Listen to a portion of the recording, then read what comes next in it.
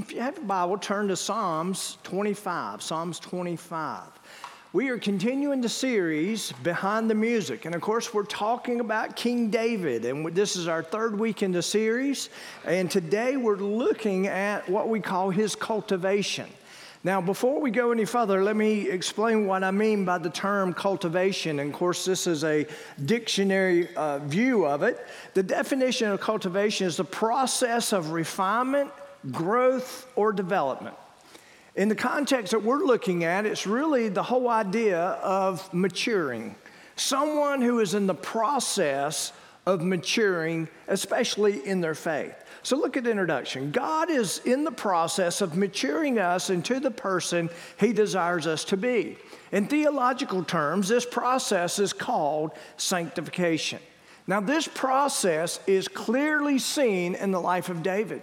So if you were to say, okay, when it comes to this whole idea of God maturing someone, when it comes to this idea of God getting ready to use someone in a mighty way, what does it look like as he prepares that person? You find it very clearly seen in David's life. Matter of fact, if you look into others that are mentioned in the Old Testament, you'll see that developed in Joseph of the Old Testament, Moses, any of those who had a great impact. There was something behind the scenes going on in their life in which God developed them, matured them, or cultivated them into what he desired them to be to accomplish great things. So, the question this morning is this: how does God on you be ashamed? The key word there is weights. That's going to be a word that we'll use a lot this morning. Let those be ashamed who deal treacherously without cause. And here it is. Show me your ways, O Lord. Teach me your paths. Lead me in your truth and teach me. For you are the God of my salvation. O you, I wait all the day. Skip down to verse 8. Good and upright is the Lord. Therefore, he teaches sinners in the way.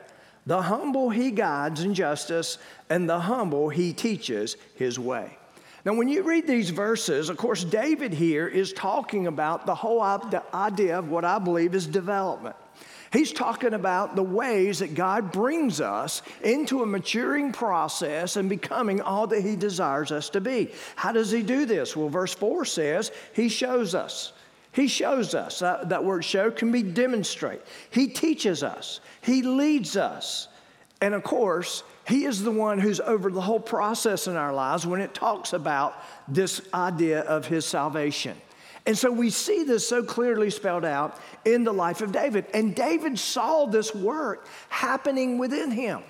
So I want us to look at some other places as it relates to his life and as it's seen. So turn to 1 Samuel chapter 16. We're going to be looking at snippets of David's life this morning as it relates to this whole process. So we're going to look at some verses in chapter 16, some in 17, and also in chapter 18.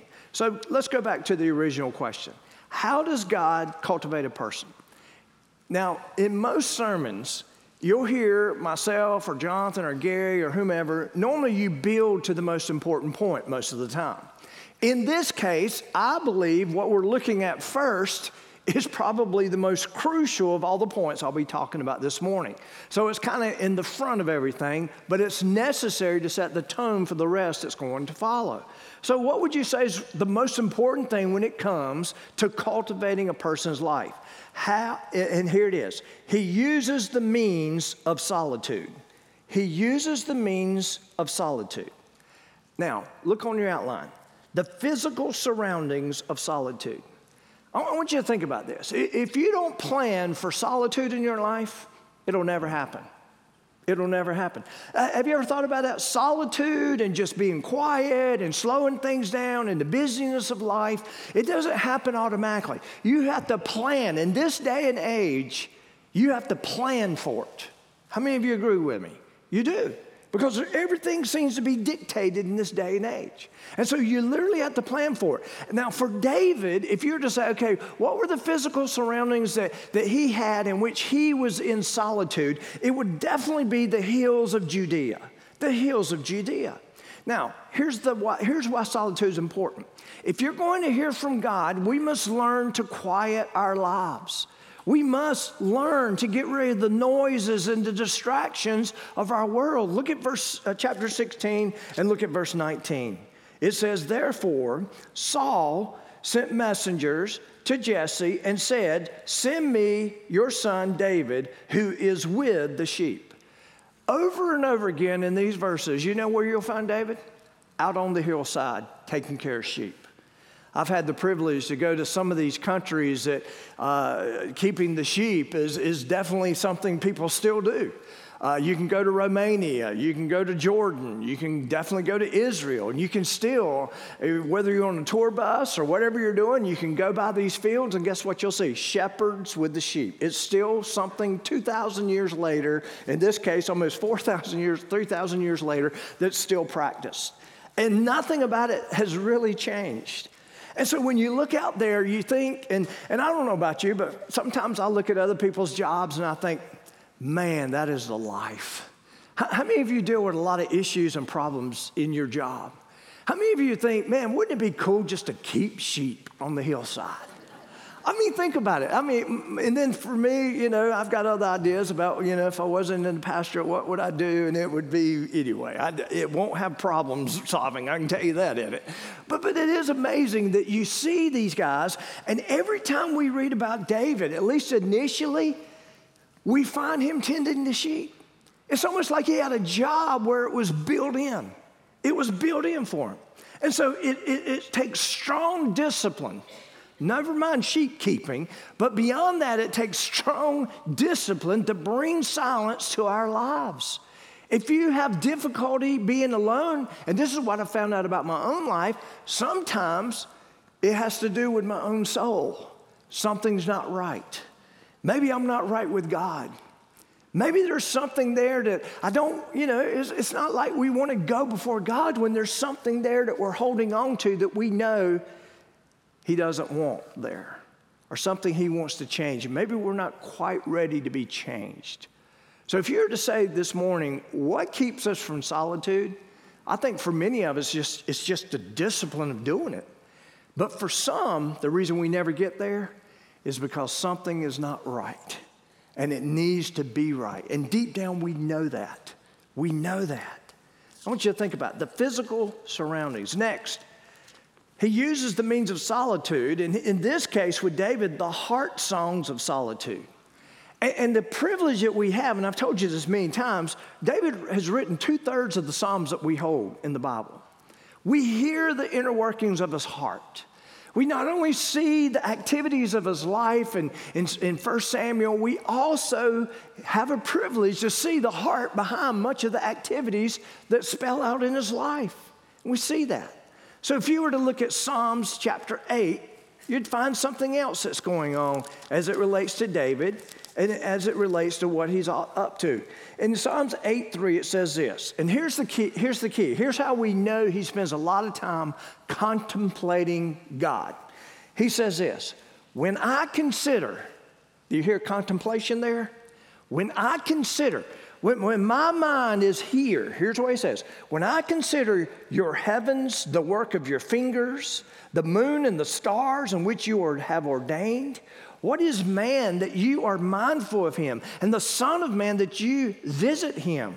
For you have made him a little lower than the angels, and you've crowned him with glory and honor. You have made him to have dominion over the works of your hands, and you have put all things under his feet, all sheep and oxen, even the beasts of the field, the birds of the air, and the fish of the sea that pass through the paths of the sea. O Lord our God, how excellent is your name. You see this whole mindset of what just took place with David as he begins to write this. It was his contemplation that brought these words. Let me ask you this. When's the last time you contemplated God? When's the last time you contemplated the issues of your life and attempted to seek those issues from the perspective of God? It will only come, I am convinced, based on life experience, it will only come from a place of solitude. We have to learn to quiet our lives. Quiet our lives. You see, David knew how to express his feelings about life and his God. And every bit of it was born out of solitude. Now let's go to the New Testament. Who else did this? Jesus himself. Every time you read, you can't go far in the scriptures where you see Jesus is about all this activity, all these demands that are placed on his life from the disciples, from the multitudes, from those that wanted to be healed, all these different places, all the distractions, and still, what do you find? Jesus sneaking off to spend time in solitude with his heavenly Father. Over and over again, you find this in scripture. In Mark chapter 1, it says, "Now in the morning, having risen a long while before daylight, before anyone else was stirring, Jesus went out and departed to a solitary place, and there he prayed."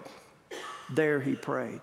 Luke chapter 4, "Now when it was day, he departed and went to a deserted place, and the crowd sought him and came to him and tried to keep him from leaving them." That would be difficult, wouldn't it? But you know what? Jesus knew the importance of solitude in his life. If Jesus knew how important it was, how much more do we need that? How much more do we need that? Jesus had built a discipline in his life for solitude.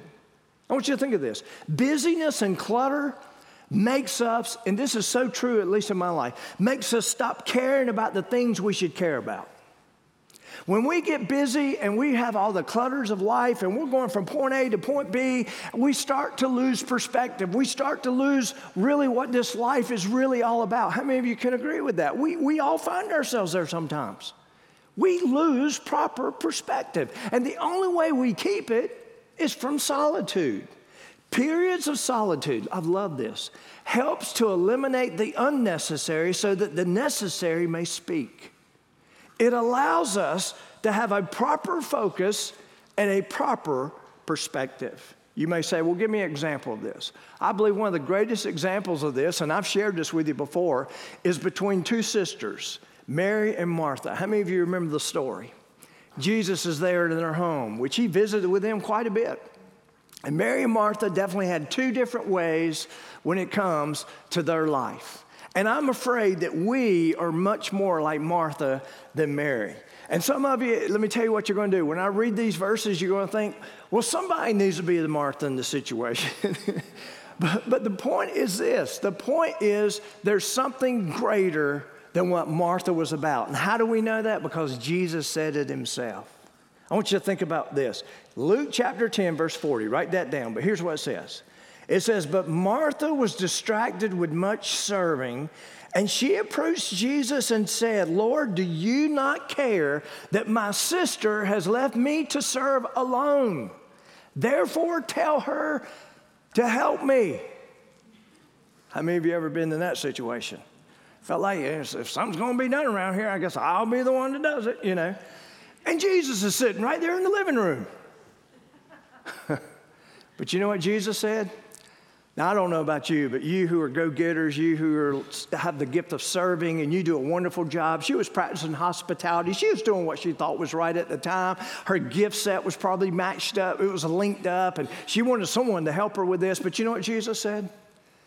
Mary has chosen the better thing in this situation. In this situation, Mary's chosen the better. And you know what it was? Mary chose to sit at the feet of Jesus. At that time, Jesus said that was the most important thing that needed to be done. And it tells me that Jesus was speaking from experience. Jesus needed that from his heavenly Father. He saw that Mary needed it in her life, but even more so, guess who needed it more based on this conversation? Martha needed it as much as anybody did. And so what we find here is this whole idea that we need to learn the discipline of solitude. The person who establishes a block of time for rest or reflection on a regular basis is most likely to keep all of life in proper perspective and remain free from burnout and breakdown. Don't raise your hand, but how many of you feel like there's just times, and maybe you're in that right now, where you are close to the burnout and breakdown? I mean, you've been burning the candles at both ends. Maybe it's just more than you can handle. Maybe you're sitting there thinking, well, do you have a better solution? I mean, my life's kind of dictating who I am right now. That's not a good place to be. You say, well, how would you know? I've been there. The people who show up that want to talk about life, talk about where they are spiritually, they show up, and guess what? They're there, and it's not a good place to be. We've got to learn to put something of solitude into our life. Have you ever noticed that even the whole creation is built on the rhythm of rest and relaxation? What does it say? First book of the Bible. And Jesus created on 6 days, and what did he do on the seventh? He rested. Now let me ask you this. Is it because the world's a big place to create and God was extremely tired and exhausted? And no. He was showing us the rhythm in which this world would need to exist in a healthy way. And that we need those times. It must be built in. You see, if you remove solitude from your life, here's what happens. Your life becomes chaotic. How many of you can identify with that? And what is chaos? Chaos, to me, most of the time when chaos shows up in my life, it's because I've lost proper focus. I don't know what's important anymore. I don't have success anymore. I don't see God in the processes of my life anymore. Because many times I'm just in survival mode. And I can't see him. But listen to what Jesus said. He's telling us how to pray. But when you pray, go into your room, and when you have shut your door, pray to your Father who is in a secret place. Some translations, when it talks about go into your room, some would even say maybe even find a closet. Wherever you can find a place of solitude. For those of you who have preschoolers, maybe the closet is where you need to be. But he's saying, find this place. Listen, here's a summary of this verse. Find a place where we can meet. Where we can meet. Because the issues of life will come through that time that we meet. That's what he's saying here. Another place, and if you were to say, okay, what does the Old Testament say about this whole idea? Be still and know that I'm God. It's not just that we sit there and adore God, even though that's a big part of it, and the contemplation of how great God is, which David wrote here in Psalms chapter 8, but it's much more than that. It's us seeing ourselves, not only seeing God where he is, but seeing ourselves in the context of God.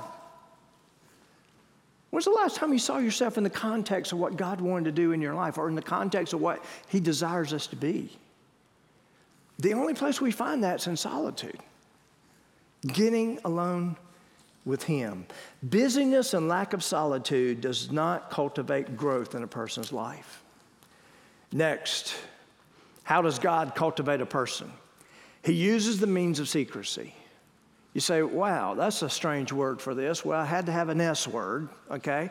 But it really does work. The first point there is faithful when acknowledged and unappreciated. Faithful when unacknowledged and unappreciated. In chapter 16 of 1 Samuel, chapter 16, verse 11, it says, and Samuel said to Jesse, are all the young men here? You remember the story we covered a couple of weeks ago? His sons, he has 8 sons. They've all come through. Then he said, there remains yet the youngest, and there he is keeping the sheep. He's keeping the sheep.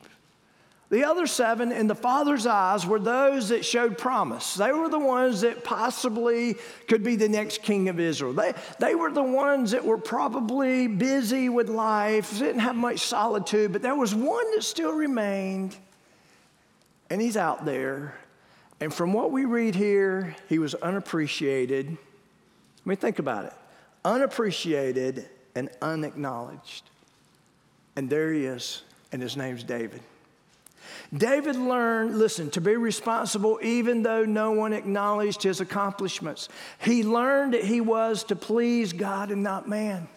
Faithful when no one is around.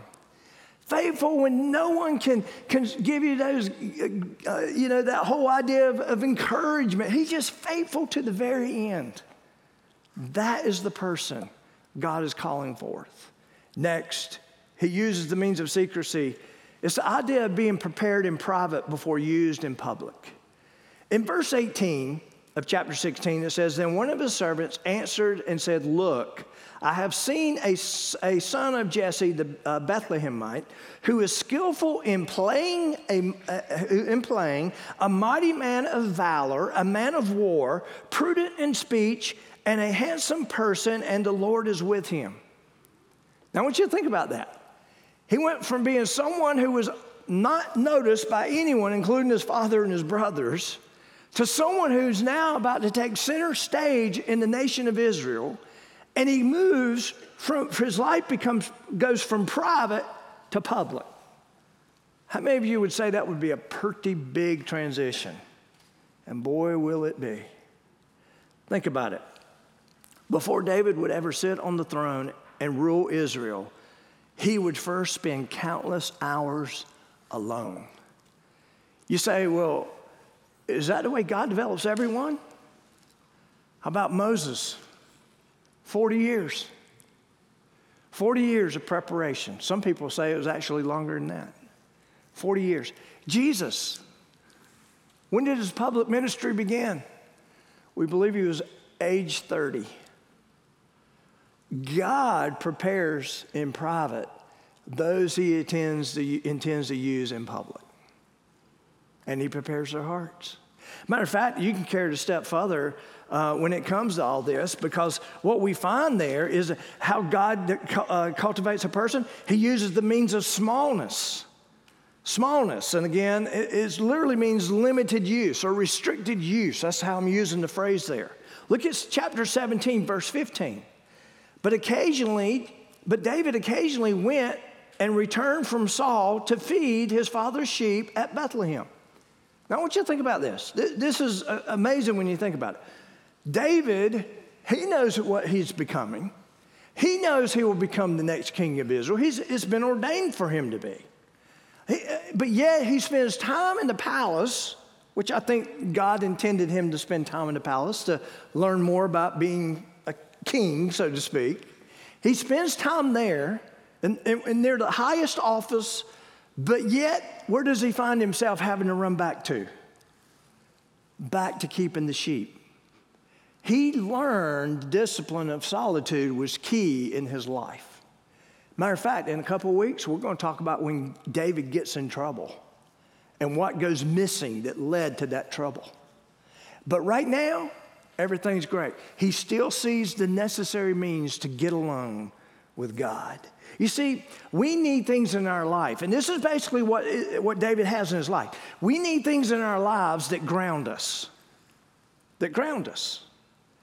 My question to you is, what grounds you? Some of you say, well, God gave me a good wife that keeps me pretty grounded. She keeps me in my place. You know, when I start thinking too highly of myself, she's right there, God's using her, you know. And that can go in all kinds of ways, can't it? But the point is, every one of us need to be grounded at times, don't we? Don't you agree? How many of you ground your children or used to ground your children? I remember, I don't know about you, but there were times where I could be spanked or paddled, which I'm one of those that believed it did me a lot of good. Amen? Okay, all right. And then my parents started learning they needed to up the ante a little bit, and they started grounding me. I didn't like that. I was like, take me back to the spanking. Let's get this thing over with. How many of you know what I'm talking about? But the grounding was something to bring me back to reality. Bring me back to the proper perspective. That was the whole goal, at least what my parents were attempting to do. And that's what God wants in our lives. For something to ground us. I've noticed that for those that I counsel with, that most of the time, people either think one of two things about themselves. They either think too highly of themselves or too lowly of themselves. They can't seem to get the proper perspective of who they really are. How many of you have been around people who think too highly of themselves? Don't point, don't look around. How many of you have also seen people who look at themselves too lowly? I mean, they don't see they have anything to offer. No self-esteem, nothing in their life. It's amazing how the enemy comes at us in so many different ways. He'll have us thinking too highly of ourselves, where we don't have that thing in our life that grounds us. Or he gets us to the point where he beats us down so much that we don't even know who we are anymore or who we are in Christ anymore. But let me just say this. It all comes back to spending time with God to understand not only who he is, but to better understand who we are. When I take time to discipline myself to meet with God and have that time of solitude, listen, a lot of the chaos in my life goes away, just like we said before. But not only that, I get a better perspective of him and myself and where I should be. I definitely don't come away thinking too highly of myself. And I tell you this, for those of us who've dealt with past things in our lives that we think very lowly of ourselves, he wants to raise us up where we see ourselves as he sees us. How does it come about?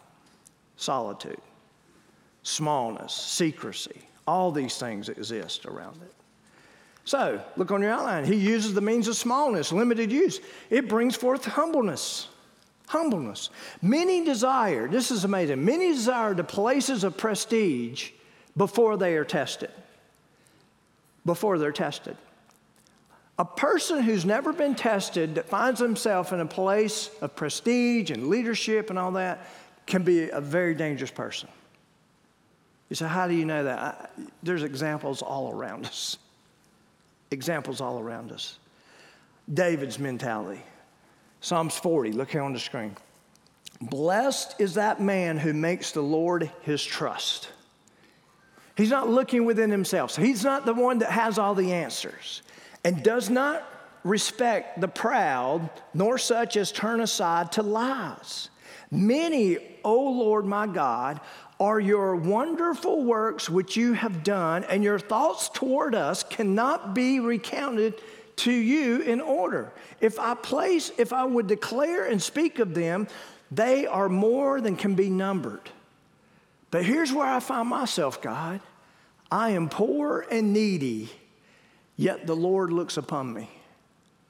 Would you say this is a pretty accurate description of where God is? I mean, God is the one, he's the one that makes the man, he's the one that tears the man down. He's the one. David had a healthy perspective when it came to humility in his life. Humility is all about perspective. We must see ourselves from the correct perspective to be useful to God in this life. Next, he uses the means of smallness, and it brings forth faithfulness. Now keep in mind that when God promoted David, he did not have to teach him the basics of humbleness or humility and faithfulness. It was already built in. That was two things that were already there that would prove to be beneficial in how God would use him in the future. Psalms 34, look here. David writes, I will bless the Lord at all times. His praise shall continually be in my mouth. My soul shall make its boast in the Lord. The humble shall hear of it and be glad. Oh, magnify the Lord with me, and let us exalt his name together. He was faithful no matter what he faced. You see, when God develops someone for a specific task, especially in leadership, he never takes shortcuts. He never takes shortcuts. I remember many years ago, and many of you have heard this story before, but I feel like it's appropriate to use here because I think many of you probably been in that situation. How many of you felt like you were ready for something and God still didn't give you the platform for it in your life? You always felt you were ready for it. You always felt, and yet you never got there. I remember being a young guy in ministry, and at the time I was young, but anyway, back in 97, I graduated from seminary. I felt like I had everything to be equipped with being a pastor, and I was ready to go out, and I was, God, here I am. I'm totally available. I finally got the education piece that I think you wanted in my life, and it was still about 2.5 years before he put me in. And it was such a frustrating time. I didn't see it. Matter of fact, I really got to a point where I was kind of cold and indifferent, just to be honest with you. I was frustrated. And all of a sudden, God put me in. And it took me years later when I finally got the solitude and the discipline of solitude back in my life, and I began to see things. I began to see what God was up to in that 2.5 years from when I thought I was ready and when he said I was ready. And y'all, sometimes we got to realize he's developing things in us. We may have no idea what he's up to, but he's developing those things. Here's an interesting thing in Scripture. Paul gives us a list of qualifications for an elder or a pastor in 1 Timothy chapter 3. And one of those things is this. And all the other descriptions have different ideas about what it's saying, but this says it in a whole different way. Here it says this: not a novice, not someone who's new to the faith, lest being puffed up with pride, he fall into the same condemnation as the devil. Do you know what this is saying? What this is saying is those who are new in the faith, those who have never been tested, those who have not experienced him, and there are certain disciplines in their life that can be clearly seen, those who are new, they have no business in places of leadership. The enemy's got too much to work with those who have not been tested. And I see that God was up to that in my own life. There was still some fine-tuning he had to do in my life. And if you're sitting around waiting for God and you think he's got this and that, why ain't he moving? Sometimes he's fine-tuning. He's cultivating something in our life, and we shouldn't miss it or play around with it. So, here we are. Look on your outline. When it comes to cultivating us, he uses the means of struggle also. How many of you can relate to this S word? Struggle. Think about what God did in his life. First of all, we have the mauling beast. In chapter 17, I want you to look at verse 34. This is how David saw his struggles. Verse 34, but David said to Saul, your servant used to keep his father's sheep, and when a lion or a bear came and took a lamb out of the flock, I went after it, struck it, and delivered the lamb from its mouth. And when it arose against me, I caught it by its beard and struck and killed it. Your servant has killed both lion and bear, and this uncircumcised Philistine, who will be like one of them, seeing he has defiled the armies of the living God. Moreover, David said, here it is, the Lord who delivered me from the paw of the lion and the paw of the bear, he will deliver me from the hand of this Philistine. And Saul said to David, go, and the Lord be with you. Now you see, Saul didn't even have to say that. Saul didn't have to say, go and may the Lord be with you. David's already told him the Lord was with him, right? David knew without a shadow of a doubt. Wouldn't it be cool if we could look at the events of our life and say, you know something? God was with me every step of the way. I didn't understand it all, boy. Only thing I had to bring to it was courage, and that courage actually came from him. But I was able to overcome. I was able to work through the struggle. And so what do we find there? He overcame his fear. How about this, the menacing giant? We saw this last week. David is there, and for 40 days and 40 mornings and 40 evenings, Goliath would stand there and intimidate the Israeli armies there. And David happens to show up on the 41st morning, and basically he comes out, he defiles God, he does all these things. And David said, why do you allow this to happen? And David went out and accomplished great things. But guess what? It was all in the midst of ridicule. You remember us talking about the giant ridiculed him? Who do you think I am that you send a dog here to face me? You remember his brothers ridiculed him? David, who do you think you are? Just go back home and keep the sheep. Everyone. So he overcame the ridicule and the possible discouragement that could come to his life. Next, he uses the means of struggle through the mad king. And this is the idea of over a difficult person. How many of you ever dealt with a difficult person in your life? David finds himself in the midst of a mad king. Look at chapter 18. Look at verse 9. It says, so Saul eyed David from that day forward. Eyed him. What do you think that means? David became a threat to him. David also became a source of jealousy in his heart. David became a target at this point. How many of you ever felt like you were a target of a difficult person? Well, this is what you have here. And verse 10, and it happened on the next day that the distressing spirit from God came upon Saul, and he prophesied in the house, inside the house. So David played music with his hand as other times, but there was a spear in Saul's hand, and Saul cast the spear, for he said, I will pin David to the wall. But David escaped his presence twice. Pin him to the wall. Would you say he's ready to take him out? Yeah. He wanted to kill him. He was a source of threat. King David falls into the grip of depression with violent mood swings. We see that. And there's times we deal with the same things. But here's the point. The bears, the lions, the giants, the madmen will come into our lives. There's a chance that they're all going to be there. They may not be actual lions and tigers and bears and giants, but anyway, that we face those things. Sometimes our fear is clearly seen in some of these oppositions. Sometimes the ridicule is more than we can handle. Sometimes it brings discouragement. But again, this time with God in the midst of the struggle is key. You see, when a struggle comes into our life, the first thing we need to ask is, what is God's mind towards this? What is he seeking to use this as in my life? And again, it only comes back to solitude, spending time. Next, he uses the means of staying.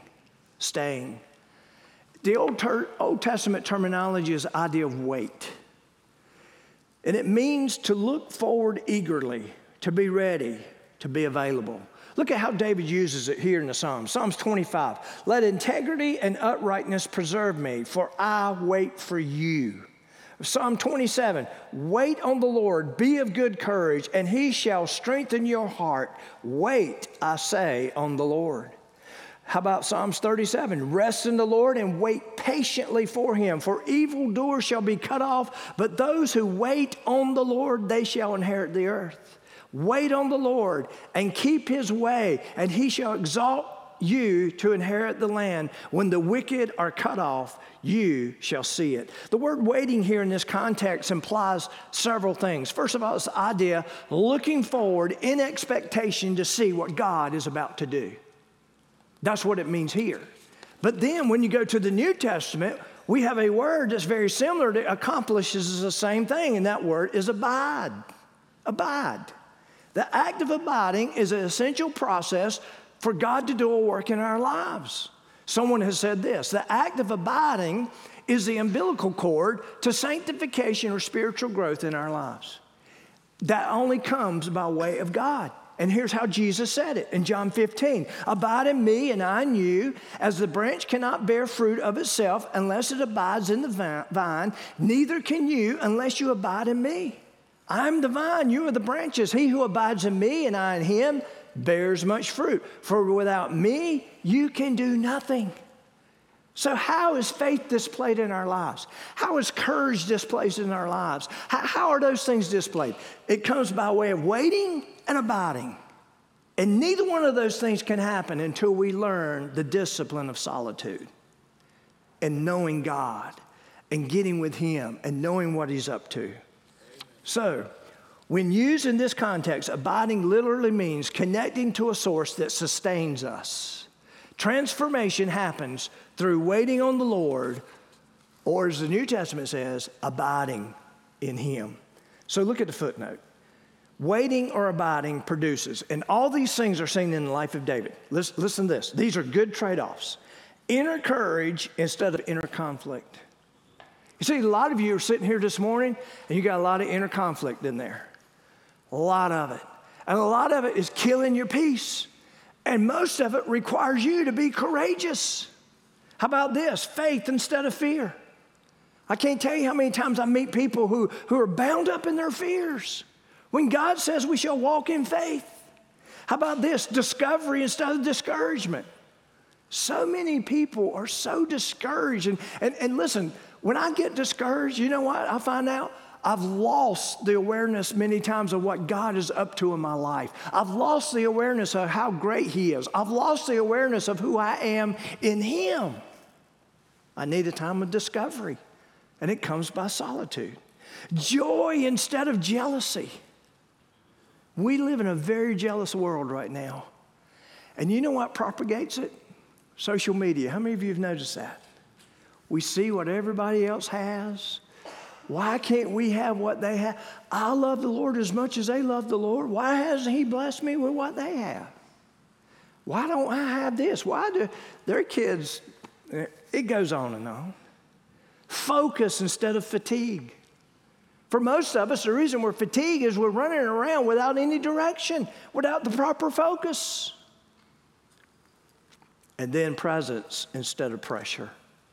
You see, the greatest thing we experience when we have solitude with God or time with God, the greatest thing we experience, listen, is not necessarily answered prayer, even though that's a good thing.